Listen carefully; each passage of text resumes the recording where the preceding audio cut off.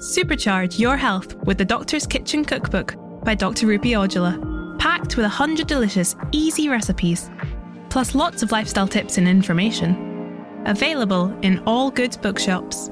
Take your first steps towards optimum health today.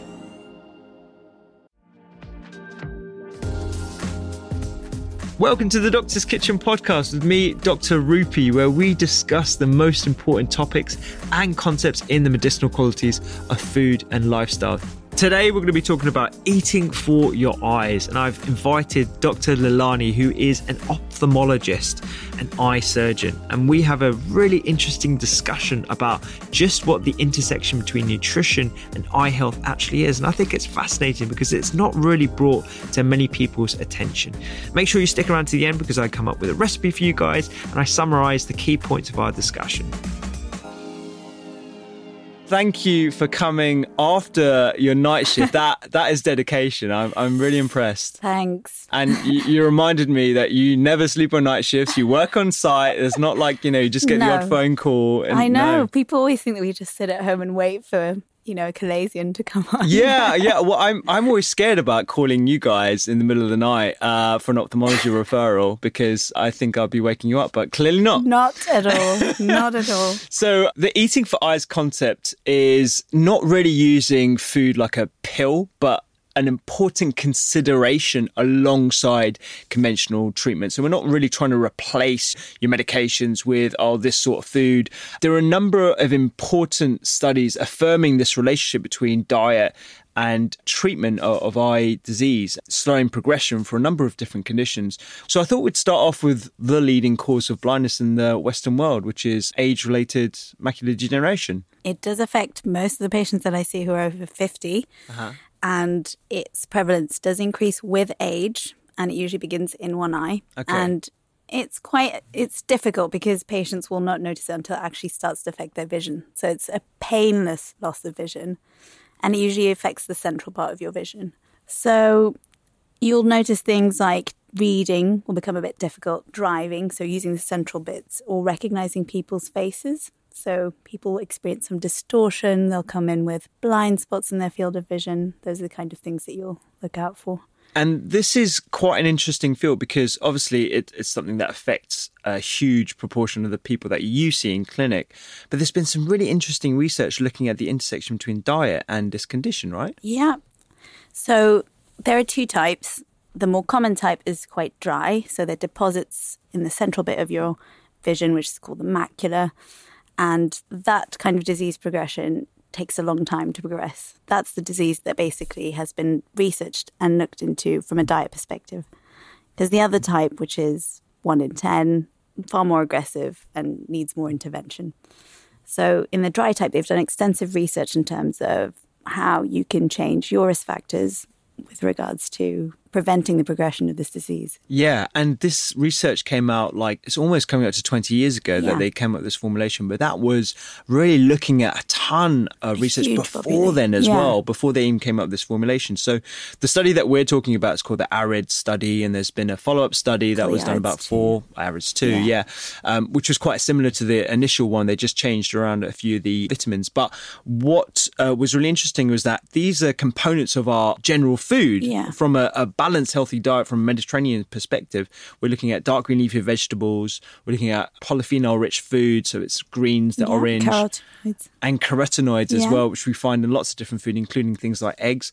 I think one of the most important things, the important vitamins that they contained in this study was lutein and zeaxanthin, but we find that in things like egg yolk and dark green leafy vegetables as well. Like spinach, cabbage, broccoli, those kind of things. They found quite a significant reduction in the progression of this particular condition, right? Yeah, it's not something that's preventative. It just delays the progression. There are 3 categories. So if you're diagnosed with intermediate or advanced, it tends to delay the progression of that in dry macular degeneration. So for people listening to this and those who may have been diagnosed with macular degeneration or know of their parents or family members, is this something that ophthalmologists routinely talk about with regards to vitamin supplementation or change in diet and lifestyle? Yeah, so we do encourage changing lifestyle factors because smoking's also been... Smoking's one of the biggest ones, right? Yeah. So we do encourage green leafy vegetables and omega-3 fatty acids as well. So all your nice oily fish. Yeah. Even though it's not prescribed on the NHS, you can get vitamin supplements, which are called AREDS supplements, and they're different brands. So you can get them over the counter. And I think what's quite interesting is that you can actually achieve the same sort of levels of these vitamins from a diet that is quite plentiful in these different sorts of foods, right? For example, you mentioned fatty acids, and there's certain types of fatty acids that are concentrated in different parts of the eye.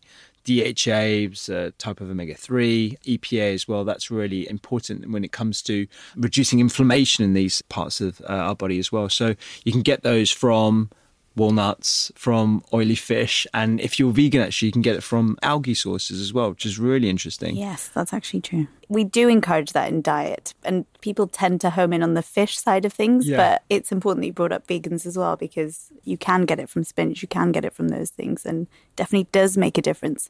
I have patients who have delayed and slowed their progression. Really? That's fascinating. Especially in intermediate stages, That's great. Is that something that across the board that other people have noticed as well? Or is a consultant that I worked with in the past, he did encourage that. And then also I had patients who were very meticulous with what they were taking. And they so obviously they had a food diary, which is quite nice to see. And then they do have that. You can see that progression hasn't changed much, but genetic factors and lifestyle factors play a role as well. So it's amazing, these anecdotal experiences, because even though it's not massively evidence-based and it's certainly nothing that you can really make huge generalizations about, the small successes of a few people that are really in tune and really enthusiastic about this particular subject is something that kind of spurs me on to talk about it a bit more, because the side effect of this is actually that they improve their risk factors for a number of different conditions. That's the thing. The thing is, it's not detrimental. What we're advising isn't something that's going to do you any harm. The sad thing about this disease is that it is progressive. So if you can do these things, you will change your health in terms of cholesterol levels and blood pressure and, your risk of obesity and other cardiovascular risk factors. So that's the plus side. And you're not, if anything, you could be improving your vision as well. So it does, help patients when they're diagnosed with this. Absolutely. Absolutely. And do you ever come up with any recipes to give them? I don't. I think people don't tend to want to cook in London. So sometimes you're trying to have to, give options of different salads. But, being Greek, you love doing things with spinach. And I've got recipes for that. So you encourage your extra vegetable? I do have my little, spinach pies and all those things that we try and push forward. Yeah, easy on the phyllo pastry. Yeah. But, So do you have any experience of patients that perhaps have changed their diet in quite a large way and led to benefits with this particular condition? I think I had this lady who just said she could not cook. So it was just easier to just, buy things takeaway because it saved time and they were cheaper, which fair enough. We definitely all have those patients. Yeah. And I guess, busy lives, but anyway, so I began with small things. I just give her little recipes. So initially it was, no, I don't eat vegetables. I was like, well, let's try fruits. So then I'd sneak in some pomegranate seeds with the spinach and, come in. You got her on pomegranate seeds? Yeah, because they're sweet and they're small and it doesn't sound like a fruit. So people think, especially when they're packaged, they think, okay. So she started that. Then I'd be like, you could add some slices of orange in the salad, then put some avocado and, I can do various different things with salads. You essentially got her making her own Buddha bowls. That is pretty Poke revolutionary. Bowls. Poke bowls. And did this have a measurable impact on her perception of how her disease was progressing? Even though, her disease was progressive, she did lose some weight, which is a good thing. She felt better in herself and she was actually more in control. She was looking into things a bit more. She took an interest in her health. I think that's really telling about how that conversation initially around food empowered her and made her a lot more enthusiastic about looking at her own health and taking control of it herself. Even if, it was just putting in some pomegranate seeds or slicing in some orange segments, the fact that that had a downstream effect on how focused she was on her condition and learning about it. She probably went on the internet and learned about the different sorts of layers of the eye. That's really, really interesting because that's going to have knock-on effects on other disease states that do have an impact on the eye as well. I think in medicine, as doctors, you're kind of conditioned to prescribing this or, fixing things. And also patients want a quick fix. They almost expect a drop, or they almost, they just want something tangible. But food is tangible. So when you do start explaining those things to them initially, they dismiss it because they don't think that it will impact, but it does. And many conditions in the eyes are related to what you take in. I completely resonate with that. As a general practitioner, given we have very short consultation times, 8 to 9 minutes per patient, the expectation and the culture around going to see the doctor is getting that quick fix. It's going and getting that pill to sort the problem out quickly. Having that conversation around introducing new foods and why this has a long-term impact and downstream impact is something that the clinician has to tread around quite carefully, because we have to manage that expectation as well. So that leads us quite nicely on to the subject of cataracts. It's something that I think most people have a relative or maybe experiencing themselves. Do you want to just tell us a bit about what cataracts are and your experience of them? Cataracts, very basically, little lens in the front of the eye that directs light to the back of your eye. That little lens clouds up with age or changes in metabolic states. So if you're diabetic, for example, if you've got kidney failure, and when that becomes cloudy, that's when your lens becomes a cataractous lens, in essence. From a metabolic perspective, with age-related cataracts, it's the increase in oxidation. So there's no hard evidence, but it's speculated that it's the oxidative stress that causes changes in the protein material. Right, so the lens is made out of water and protein, mostly water. But as we age, the protein denatures, so that nice structure that you have in that lens that allows light in changes, the proteins change, and then it becomes a bit hazier and colours start to dim. And that's the result of, they think, oxidative stress on those materials in the lens. And diabetic-related cataracts are potentially using the same mechanism, perhaps accelerated, and also a different mechanism because of glucose states, right? Yeah, so in diabetes, the levels of glucose changes the metabolic state in a person, and so it affects cataracts and just becomes cloudier sooner. So from an evidence-based point of view, we have to be quite honest, it's pretty lacking in this subject, isn't it? Very limited. I mean, the studies you pointed out to me, they're interesting. They're an interesting read, but I just don't think there's been enough research into it, either because of the population size or because people haven't really followed it on, because it's a progressive thing. Exactly. So there's the studies that we're referring to speculate about the oxidative stress as we age and that impact on the lens of the eye, which leads to cataracts. And also from a diabetic point of view, the glucose and how that essentially accelerates the oxidative process, again, damaging the lens of the eye. Now, in some papers, they've actually suggested that if you were to increase your intake of particular vitamins, similar to what we're talking about with carotenoids, zeaxanthins, essentially the types of chemicals that are found in dark green leafy vegetables, colourful vegetables, and also citrus fruits. Don't forget the citrus. And also different sorts of herbs and spices that may have an anti-inflammatory effect, an antioxidant effect, so reducing the oxidative stress, and also an anti-glycating effect, so an anti-sugar effect as well. There may be some benefits to be had by having these sorts of things in your diet on cataracts. That is really a big leap of faith, and I think we need to be honest about that. However, and this is the opinion I take with a lot of nutritional science, it's going to take a long time before we probably have enough evidence to suggest that patients should be doing this. And in the meantime, the benefits of that kind of diet are undeniable for a lot of other medical problems.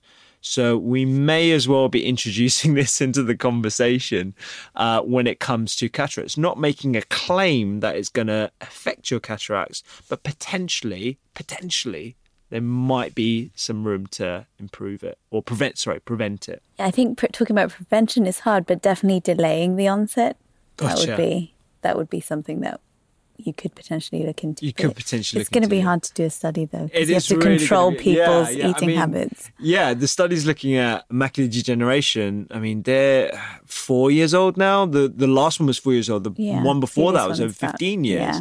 And that was in the back of research, like 20, 30 years old.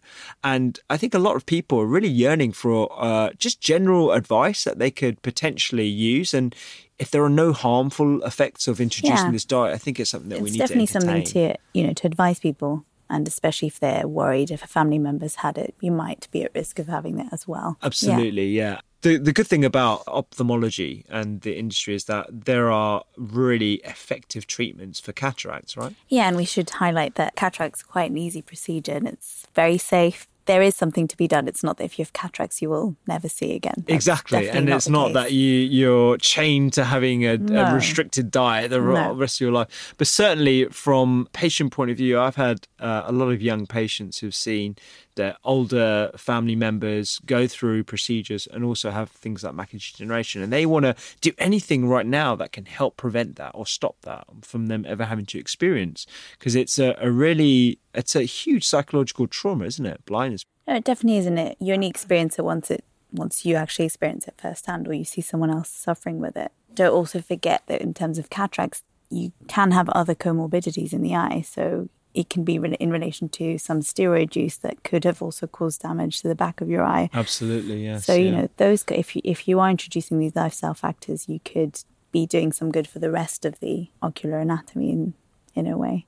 So let's talk about dry eye, which is something that I get asked a lot about. And it's not just, my eye's dry today or whatever. It's the condition. Long term. So let's define what we mean. I think many things fall under that category, but mainly people talk about eye pain or redness or burning sometimes, double vision, blurriness when they're using their screens, or contact lens use, or just, being in a hot, heated environment at work. Those kind of things bother people a lot. So essentially, it's to do with the number of factors. So you've got a tear film, and if it's evaporating too quickly, your eye will become dry. And it can cause blurred vision. It can even cause, you to think that your your vision's gone down, basically, and you need a change of glasses. Often I get patients, most common complaint is that their eyes are really burning and there's something definitely in their eye because it feels like there's a piece of grit in your eye. It's a very uncomfortable feeling. It's a strong sensation. You're convinced that something's gone into your eye. Yeah. I get loads of people in A&E, when I do work in A&E, coming in and I'm sure there's something in my eye. Yeah. So main things are, if you're using contact lenses, try and limit your usage to 8 hours a day, 10 hours a day. But it also depends on the type of contact lens you're using, if they're rigid, if they're soft, and what your opticians obviously advise you to do. If your eyes are red and painful, do not wear the contact lenses. You might have an infection, so you need to come in and see us. If you don't wear contact lenses, then you might want to look into if you're using too much heat at work, there's a fan on, how much screen time you're using, because we tend to sit very close to our screens and not change the font sometimes, or we're sitting at a distance that's not appropriate. And the other thing is, when we're using our screens, we don't blink as much as we should do. That's well recognised, isn't it? Yeah. Our blink rate reduces. Yeah. Yes, and so let's talk about blinking. Why we blink, and why that leads to benefits to the front of the eye. Yeah, so blinking encourages your tear film. Basically, you're blinking in order to get rid of certain substances, and also the actual tear film has quite important properties from an immune perspective for the eye. If you're not blinking, which is what we normally, when you read a book, you're kind of in down gaze. That's your main position. But when you've got a screen, you're exposing the front of your eye much more. It's actually held at a higher level than you would when you read. So you're blinking less, eye becomes dry, your tear film evaporates more, and then it becomes dry and painful. So usually we use this 20-20-20 rule. 20-20-20. Yeah. So every 20 minutes, you're supposed to look away from your screen for 20 seconds and look into the distance at 20 feet or 6 meters if you're metric system. And that's what you're meant to do. Every 20 minutes, I know it's not great for people working in offices, but it's only 20 seconds. So, if you are just staring into the distance for 20 seconds. I think it's very actionable, Yeah. I have a confession. Mm-hmm. So I started using contact lenses when I was 13, I think. Okay. And I don't think I was properly told about... or you weren't listening. I probably wasn't listening, to be honest. But let's say... Let's blame me. let's blame me, shall we? And I wasn't hydrating my contact lenses properly. They were daily lenses and I wasn't hydrating them properly. What do you mean? As in, so when they got a bit dry during the day, I would hydrate them with water. which is the most dangerous thing you could do.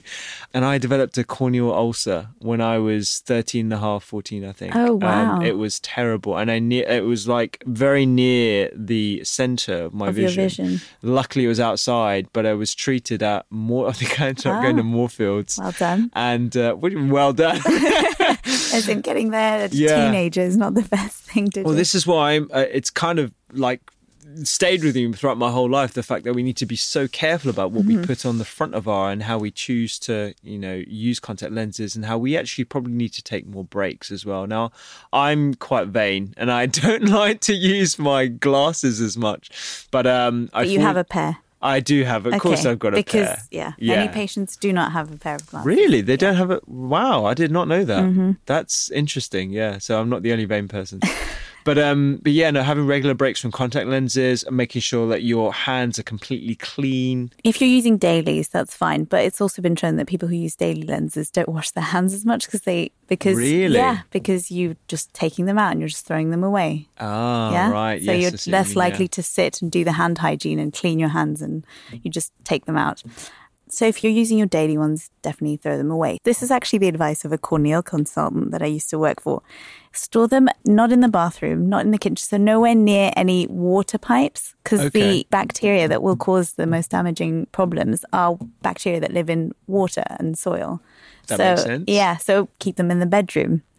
I'm going to start not only actioning that advice, but telling people that. I think that's a really... he told me this and I thought, okay. I don't know how evidence-based it is, but he clearly has years of experience. So, You sent me this really interesting documentary about some claims that were being made by some reputable big glasses and high street glasses companies and stuff. Because you had an interest in... blue light. In blue light, yes, I do. But this is really interesting. So a lot of people think that our screens are very damaging to the eye. Is there any evidence base behind this? Is this something that we should be afraid of? I think the hypothesis behind it is the fact that blue light, which is a very short wavelength, can damage the retina. Obviously, those wavelengths are known to be harmful. However, you do have natural mechanisms in the eye to protect those wavelengths, because your cornea reduces a certain wavelength, and your lens, your actual lens that we talked about, that also reduces a certain frequency, which are both to do with that blue wavelength of light.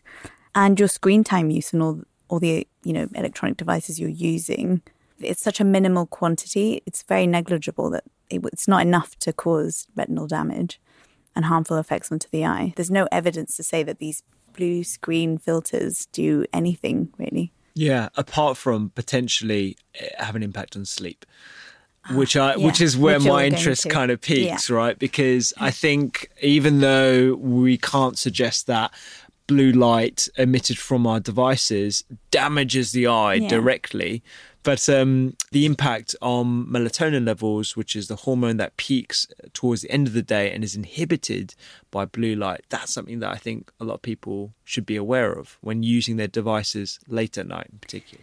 Yeah, so I think using artificial light late in the evening will cause that melatonin peak to delay. So you should stop using screens really 2 to 3 hours before you go to bed. That's what they say.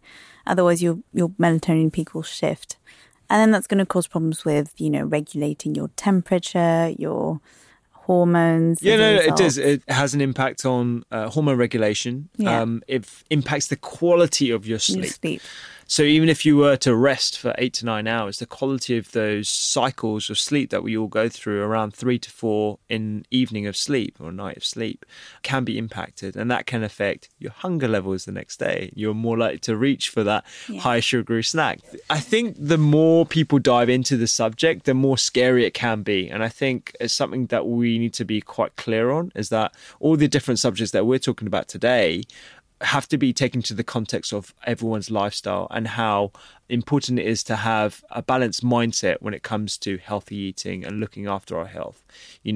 Food, yes, can be medicinal, it can be preventative in lots of different ways, but it's certainly an aspect of our living that should be enjoyed at the same time. I agree.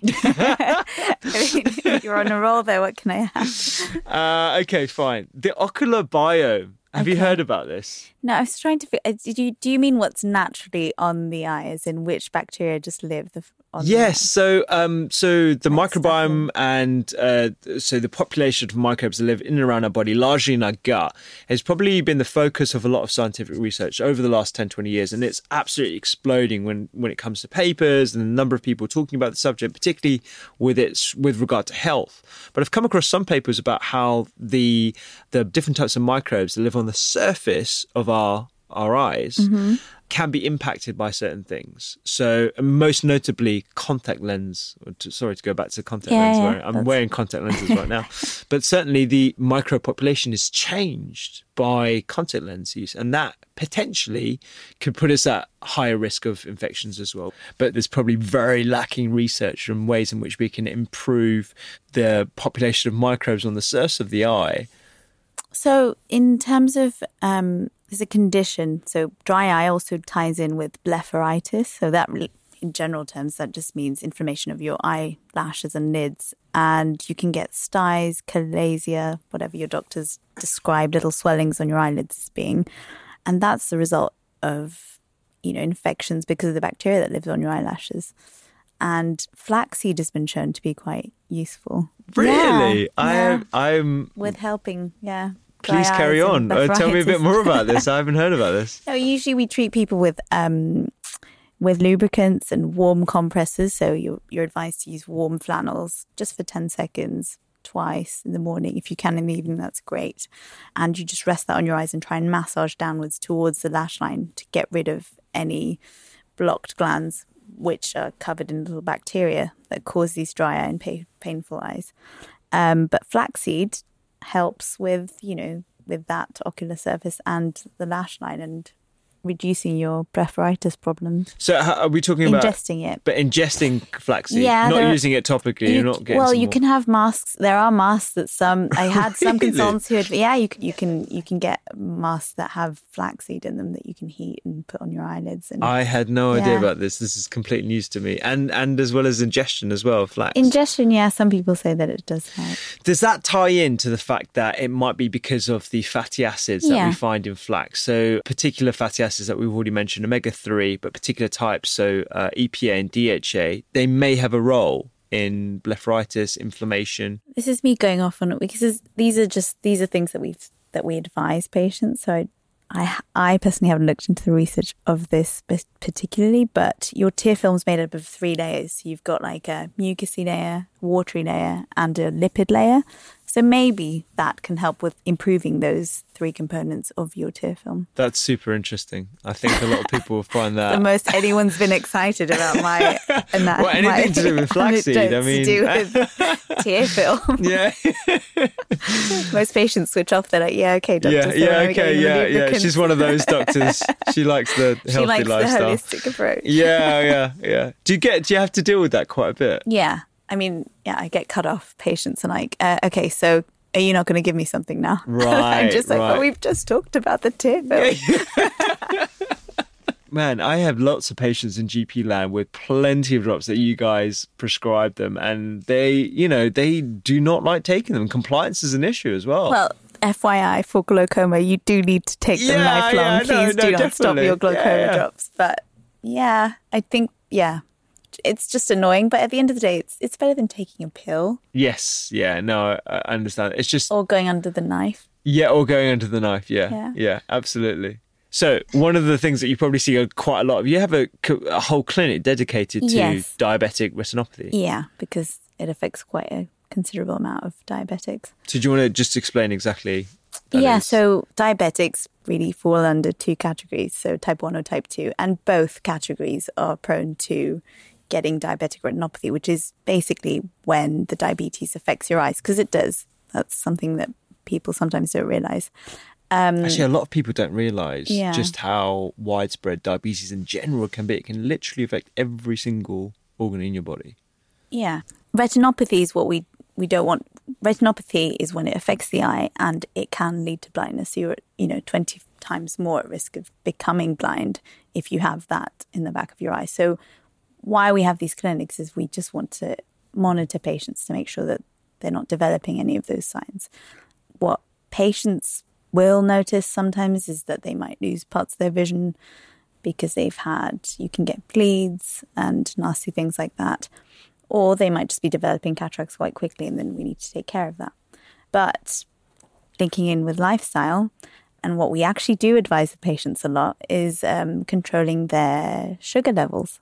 So lifestyle is a huge factor because it has been shown that you definitely can reduce considerably your risk of getting diabetic retinopathy in the eye if you control your lifestyle factors, so your diet especially.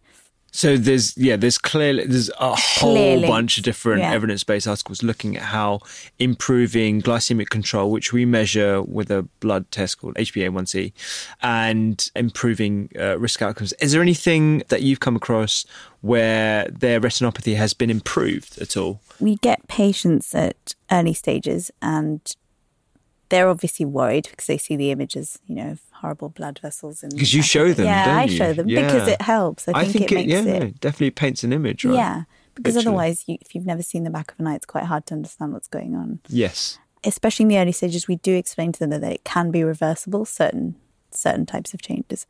And that almost sets a target for them. So they say, oh, what can I do? So, improve your diet, definitely see your GP in your diabetic nurse, because most of them sometimes don't attend, I think, for a lot of their appointments. They don't even monitor their glucose levels on their own. Obviously, another thing that we need to highlight is extremely tight control has not been shown to be a good thing. So it's more of a gradual thing, and incorporating exercise.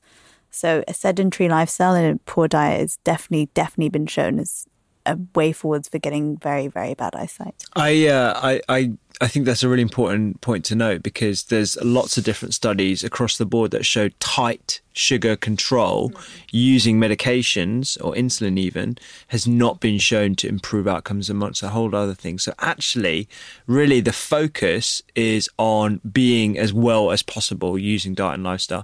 I've actually written about this on my blog, thedoctorskitchen.com, and there's a whole section on different tips that you can do to improve diabetes control, type 2. I should print them out and give them to my patients. You should, yeah. Maybe I'll make one. That was an awesome chat with Dr. Lalani, who is brilliant. I love the fact that she's so well researched. She's looked into nutrition and lifestyle. And these are the key points that we talked about. So a nutrient-dense diet with particular attention to xanthophylls, to carotenoids that we find in dark green. So that's Cavolo Nero. It's different sorts of cabbage, like Savoy cabbage. You also find them in yellow and orange foods as well. You may, if you do have certain types of eye conditions, be told to take supplements by your eye doctor as well. So there's something to bear in mind. Having a diet that consists largely of plants is something that you can do to reduce oxidative stress. So actually, the most anti-inflammatory of all diets is something close to a vegetarian diet. It doesn't mean removing meat completely, but having more plants on our plates is certainly the way to go.